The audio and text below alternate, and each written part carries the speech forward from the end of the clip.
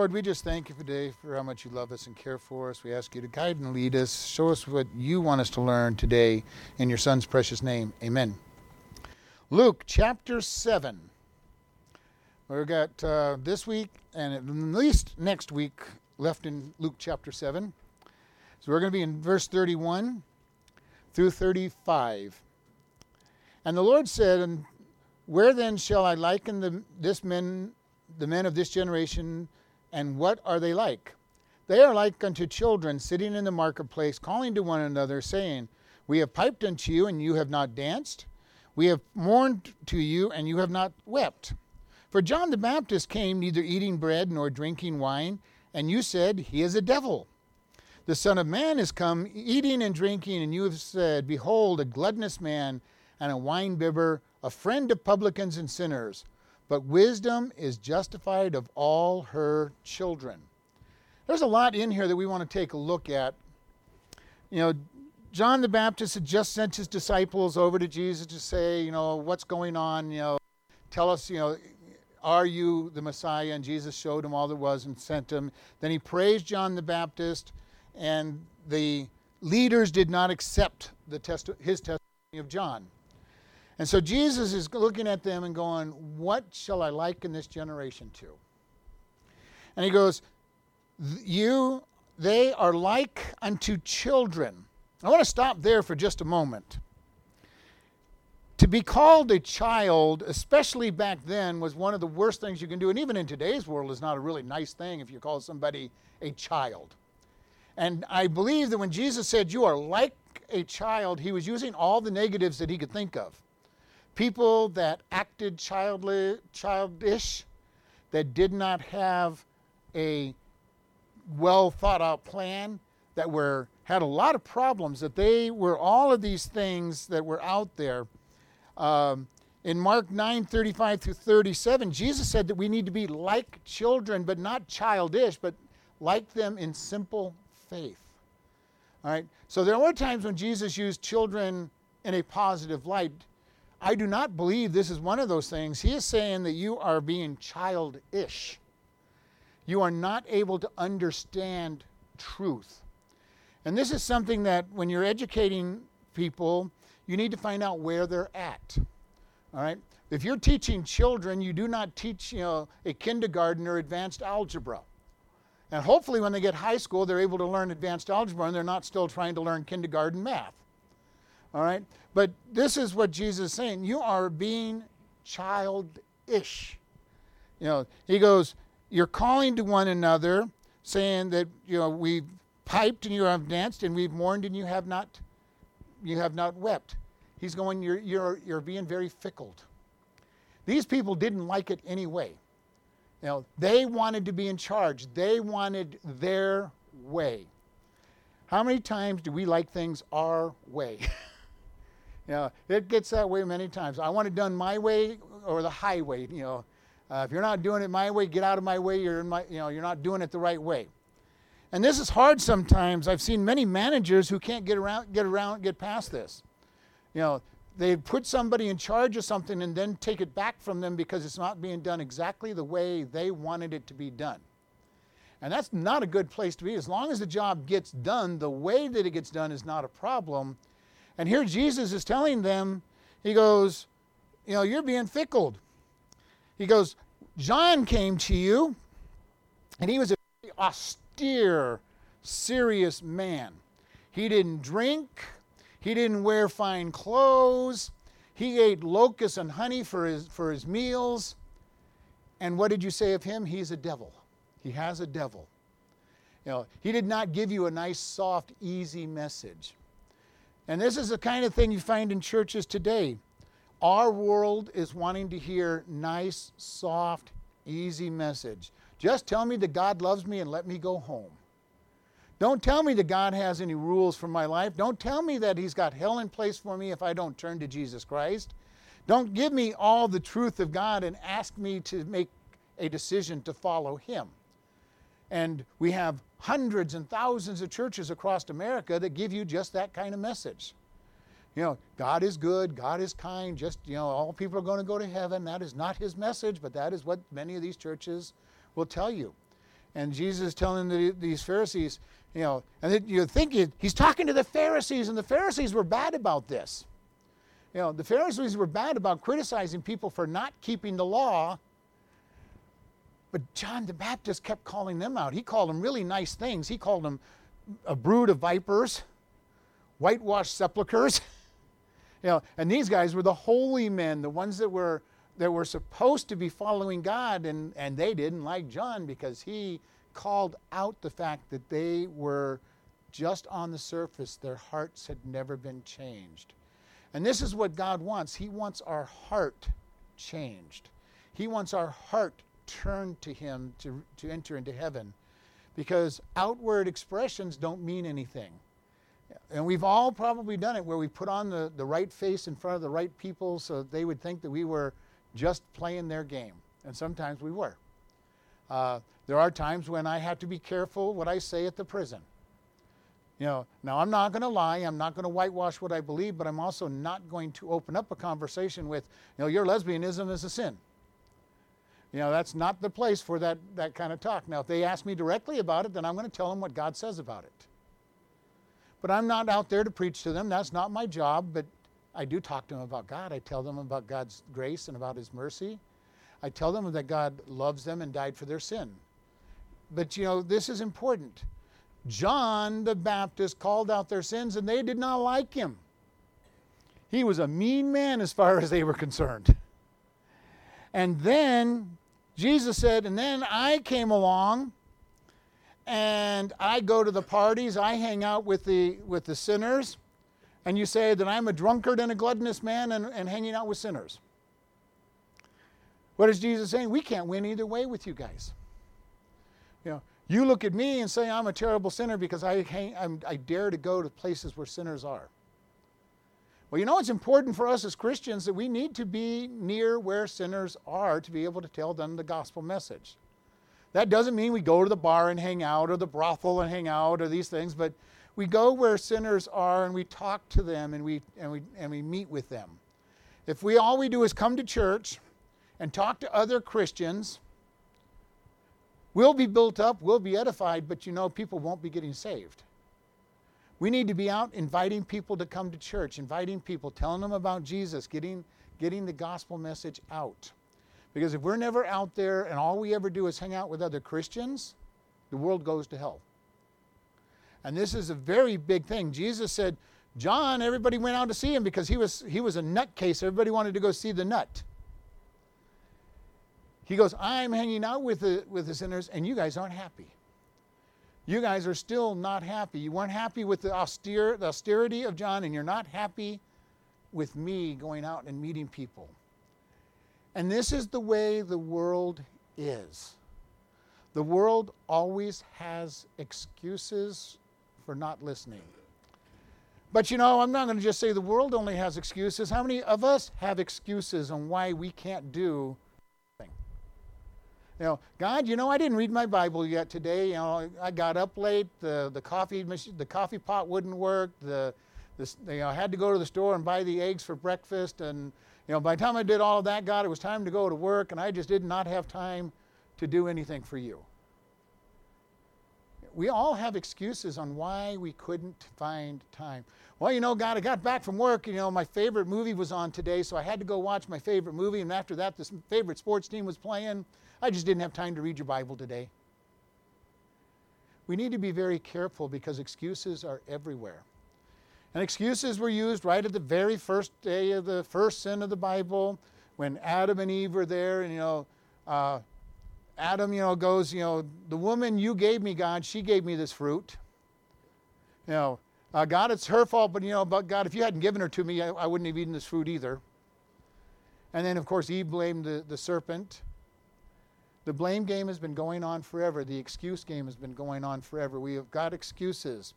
And I kind of just started to think about in the Bible, how many excuses were there in the Bible at times, and I was thinking about that one. I thought about when God called Moses. Moses is at the burning bush. And God comes to him and he says, I want you to go back to Egypt. His first excuse was a pretty good one. God, Pharaoh wants to kill me. I'm a wanted man back there. I'm going to prison. And God says, Pharaoh's dead. The Pharaoh who wants you is dead. You don't have to worry about that. Then he goes, God, I just am a little bit slow in speech. I can't speak very well. And God says, I'll provide Aaron to speak for you. This is very interesting that God had an answer for each one of his answers. Proverbs 22:13 tells us that the lazy man says there's a lion in the street, so he lays in bed. It also says he's in the city. So there's no lion in the street, but he had an excuse. Can't go out there. There might be a lion out there. I cannot go out there. How many times do we maybe use those excuses that aren't even legitimate excuses? God, something might happen, therefore I cannot go out to do anything. We need to be very careful. In Jeremiah 1:6, God calls Jeremiah and he goes, God, I'm just a child. And God says, go anyway. I'm sending you. We see all of these things out there, and it's very important that we understand. Isaiah 6 tells us about Isaiah seeing the Lord high and lifted up, and when he sees God, he says, I am a man of unclean lips. God, I am not worthy to serve you. And the angel took a fire from the altar and put it on his lips and says, now you have been cleaned. Jesus in Luke 14 tells us about a man going, I just bought a yoke of oxen, I can't go and serve you. I just got married, I can't serve you. My family member just died, I can't serve you. What is my point on this? Excuses are all across the board and always have been across the board. We need to look at, say, God, am I really having an excuse that matters? Or do I just need to rely on him and let him take care of what's going on? This is an important step for us. There's an old song, and the guy that came and sang here, for us, he goes, excuses, excuses, everyone's got excuses. And it's quite interesting, because people's excuses will be, it's too hot, it's too cold, it's too muggy, it's too dry, it's raining too hard, it's too much sunshine. The pastor's too loud, he's too quiet, he's too dogmatic, he's not dogmatic enough. The people looked at me funny, they didn't look at me at all. We can have 100 excuses out there. But the real question that comes down to is, are we trusting God? And this is what we always have to look at. Satan is a master at knowing what will keep us away from God. He will make sure that if we got a problem, that he'll put us right in front of the person who's going to be the one that triggers our problem. If there's somebody at the church that we don't like, guess who the first person you're going to see in the parking lot of that church is going to be? The very person that you don't like, trying to keep you away. For when we had little children, it was an amazing thing that the children would always get into something right about the time we're supposed to be getting in the car. Mess up their clothes. The baby would mess their diaper really well. Spit up on us. It didn't matter. Anything to try to keep us from church. Somebody would fall down, get hurt. And they'd start running. Now we didn't have a runner in our family, but all these things will happen, and Satan is a master to say, I'm going to keep this person away. For some people, it'll be, how many times do they get sick on Sunday morning? Right in time to go to church, they don't feel good. As soon as church is about halfway done and they could have gone, they start feeling really good, and they're good for the rest of the day. Now, when you're really sick, stay home from church. Don't get me wrong, but if you're finding a pattern in this, that you seem to be getting sick every day before church, start coming to church. All of this comes down to what will keep us away from all of this. And then Jesus goes at the very end of the statement, he says, but wisdom is justified of her children. Now, this is kind of an interesting way to put this. Jesus said, you didn't like John, you don't like me, but are you listening to wisdom? Are you listening to wisdom? And this is something that is very interesting. I want to read out of Proverbs 8, because Proverbs 8 gives us a beautiful description of wisdom.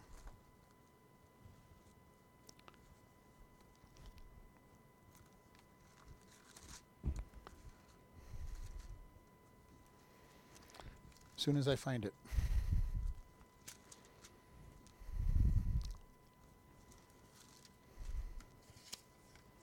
Proverbs 8, starting at verse 32. Now therefore hearken unto me, O you children, hearken. Blessed are they that keep my ways. Hear instructions and be wise and refuse it not. Blessed is the man that hears me, watching daily at my gates, waiting at the post of my doors. For whoso findeth me findeth life, and shall obtain favor with the Lord. But he that sins against me wrongs his own soul. All they that hate me love death. And this whole chapter starts out with wisdom calling in the streets. So I kind of started in. But this is very interesting. Jesus is saying wisdom is justified of her children. So he's looking at, first off, we are to listen to God's words. God's words bring wisdom. I am amazed at how many people that name the name of Christ do things the way the world does it and not the way that God does it. And I've seen this happen many times in business. I know of a businessman. He's a good, godly man. He gives great gifts to the church. But he told his salesmen that it was all right to lie to the customers. And I'm thinking, all right, the world says you can't make a sale without lying. Why? So I understand why you're saying go ahead and do this. But is that what God says to do? And this is something that's very critical. Are we obeying God in all areas of our life? Now, I know that the answer to that is no. I don't care who you are. The answer to that is no. We're not obeying God in all areas of our life. We need to be. We need to be in His Word to find out where those areas aren't being obeyed. And then he said, blessed is he that hears me and watches daily at my gates, waiting at the post of my doors. Are we looking for wisdom? Are we in God's Word daily? Are we listening for God's ways? Are we seeking God on a daily basis? This is one of the reasons that I say, we've got our Bible reading list, and I encourage you, read through the Bible each day. If you don't like our list, go find your own. It doesn't matter to me what list you're reading, but read the Bible every day. Make it your goal to make it through the whole Bible in a year. It only takes 3 chapters a day to make it through the whole Bible. Do one in the morning, one at noon, and one at night. I don't care how you do it. It doesn't really matter. But feed your spirit. Feed your mind and be changed with God's thoughts. Seek wisdom. Seek His Word every day, watching for Him. One of the greatest things I've heard people say, and I've even done it on occasion, God, I didn't see you any day. I didn't see any opportunity for serving you. One of my things that I've learned to pray is, God, show me who it is you want me to minister to today. And when I remember to look for those opportunities, I find them. If I'm not looking for them, I don't find them. It's just like God has covered them with just a little bit of dirt and says, okay, are you willing to do a little bit of sweeping and find that? I'm not saying we have to dig and mine for the opportunities to serve God, but when we're looking for them, they're out there. The little time when we're just at the right place at the right time to help somebody and give them a kind word, encourage them. And it doesn't have to be non-Christians that we're looking at. So we have these opportunities to look for wisdom, to hear wisdom. And it says, for those who find me finds life and obtain the favor of God. When we find God's wisdom, it brings life. Jesus is the way, the truth, and the life. No one comes to the Father except by him. He brings life. When I am looking for his word for life, I find life. And then this section ends with, but he that sins against me wrongs his own soul, and they that hate me love death. Love death.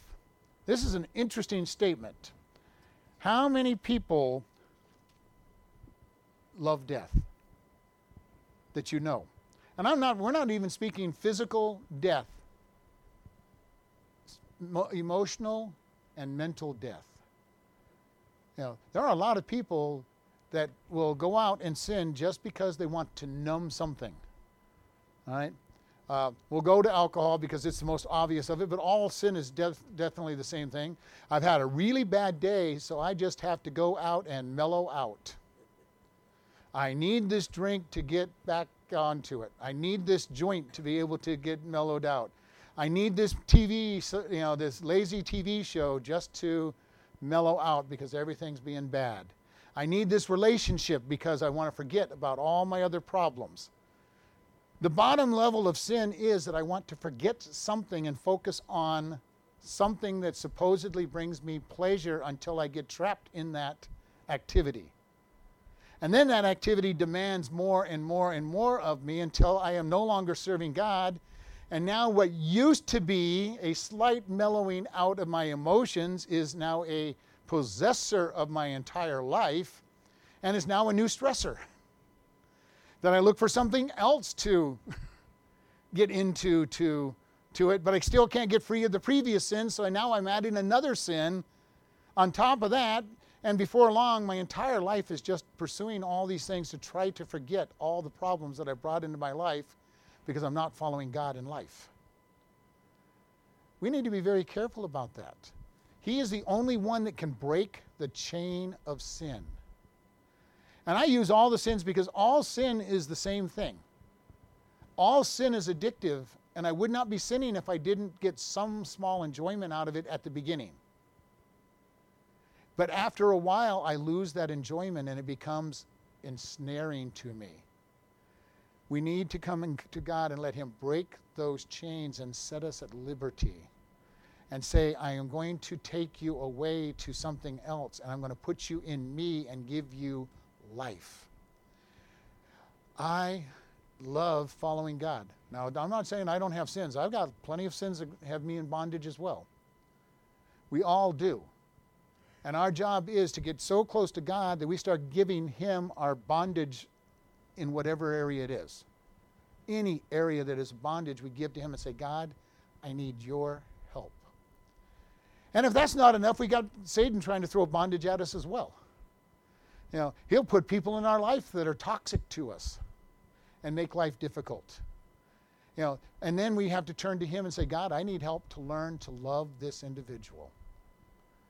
And I understand that can be hard at times. It can be really hard to love somebody. It can be hard to love somebody so much and care about them so much and not get anything back in return and still love them. And that's when we need to turn to God even deeper and more completely and let him give us the love to give to them.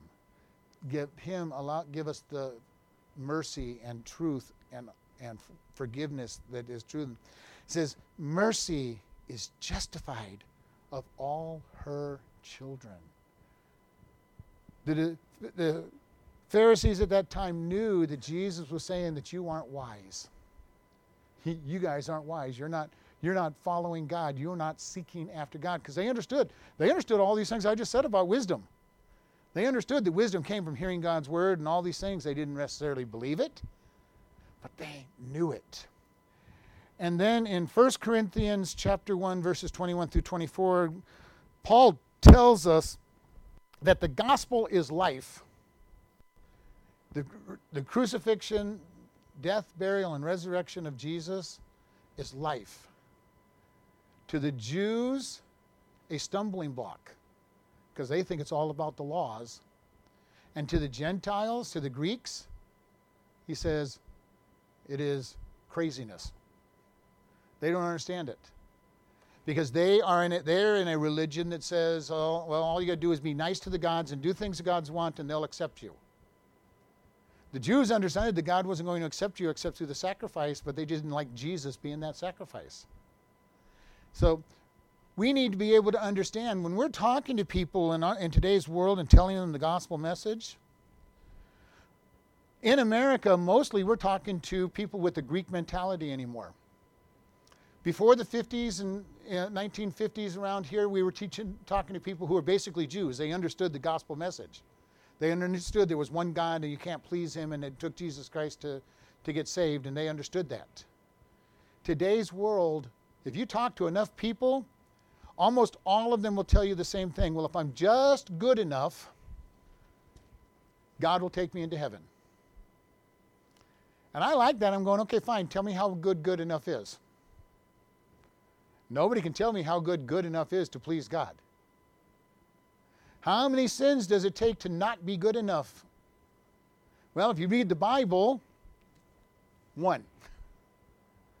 Romans 6:23, the wages of sin, singular, is death. One sin is all it takes to deserve hell. Which is why we need to come back with them and say, you're not good enough. Without Jesus Christ, you are not good enough to enter into the kingdom of heaven.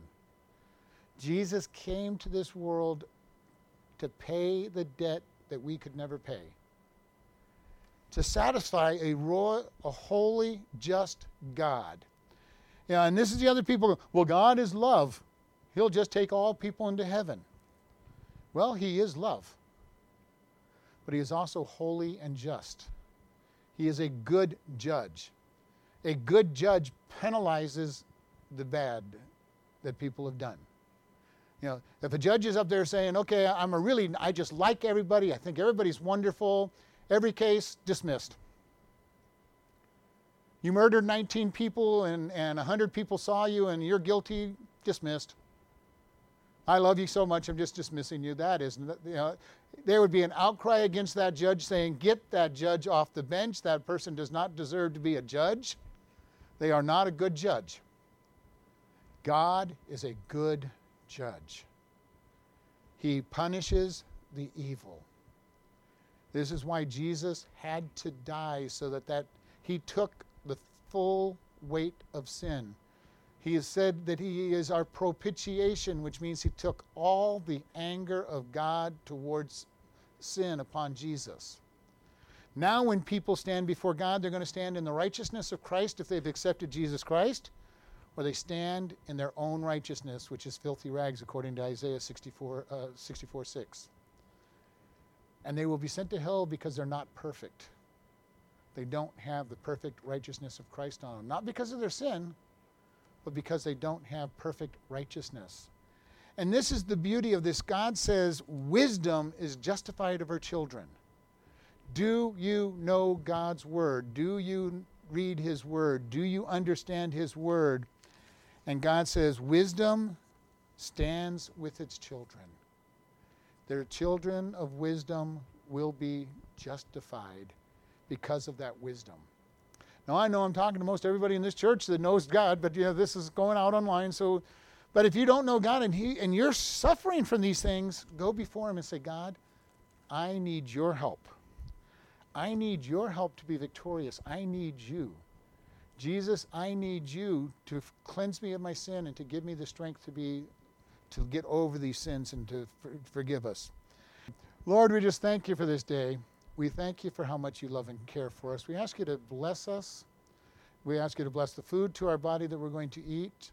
And just help us to make good decisions for you at all times. In Jesus' name, amen. Listening friends, do you know God? Not just know about him. Today is the day to decide to become his child. God loves you, and Jesus came to die for your sins. In Romans 3:23, we are told, for all have sinned and come short of the glory of God. We all have sinned. God says the penalty for sin is death. Romans 6:23 says, for the wages of sin is death, but the gift of God is eternal life through Jesus Christ our Lord. We sin and deserve death and hell. However, Romans 5:8 says, But God commended his love toward us, that while we were yet sinners, Christ died for us. God loves you so much, he died for us so that we can be forgiven and have eternal life. How do we do this? Romans 10:9-8 says that if you shall confess with your mouth the Lord Jesus and believe in your heart that God has raised him from the dead, you shall be saved. For with the heart man believes unto righteousness, and with the mouth confession is made unto salvation. Today is that day for you to come to God and truly know him. Do you know him? Do you want to know him? Pray in your own words like this: God, I know that I am a sinner and deserve punishment. I believe that Jesus died to pay my sins. Forgive me and help me to turn from my sins and to live for you. If you have asked this of God and truly believe you are God's child and part of his family, we encourage you to do these things. First, tell somebody that you are saved. Second, start reading the Bible each day. We recommend starting with Ephesians and then the Gospel of John. Find a good Bible teaching church. If this is your day of salvation, you can contact us and we will send you a booklet to get started on your new life, and are available to help you with any questions you have about the Bible. You can contact us by email at office@chloridebaptistchurch.com or by mail at Chloride Baptist Church, P.O. Box 65, Chloride, Arizona 86431.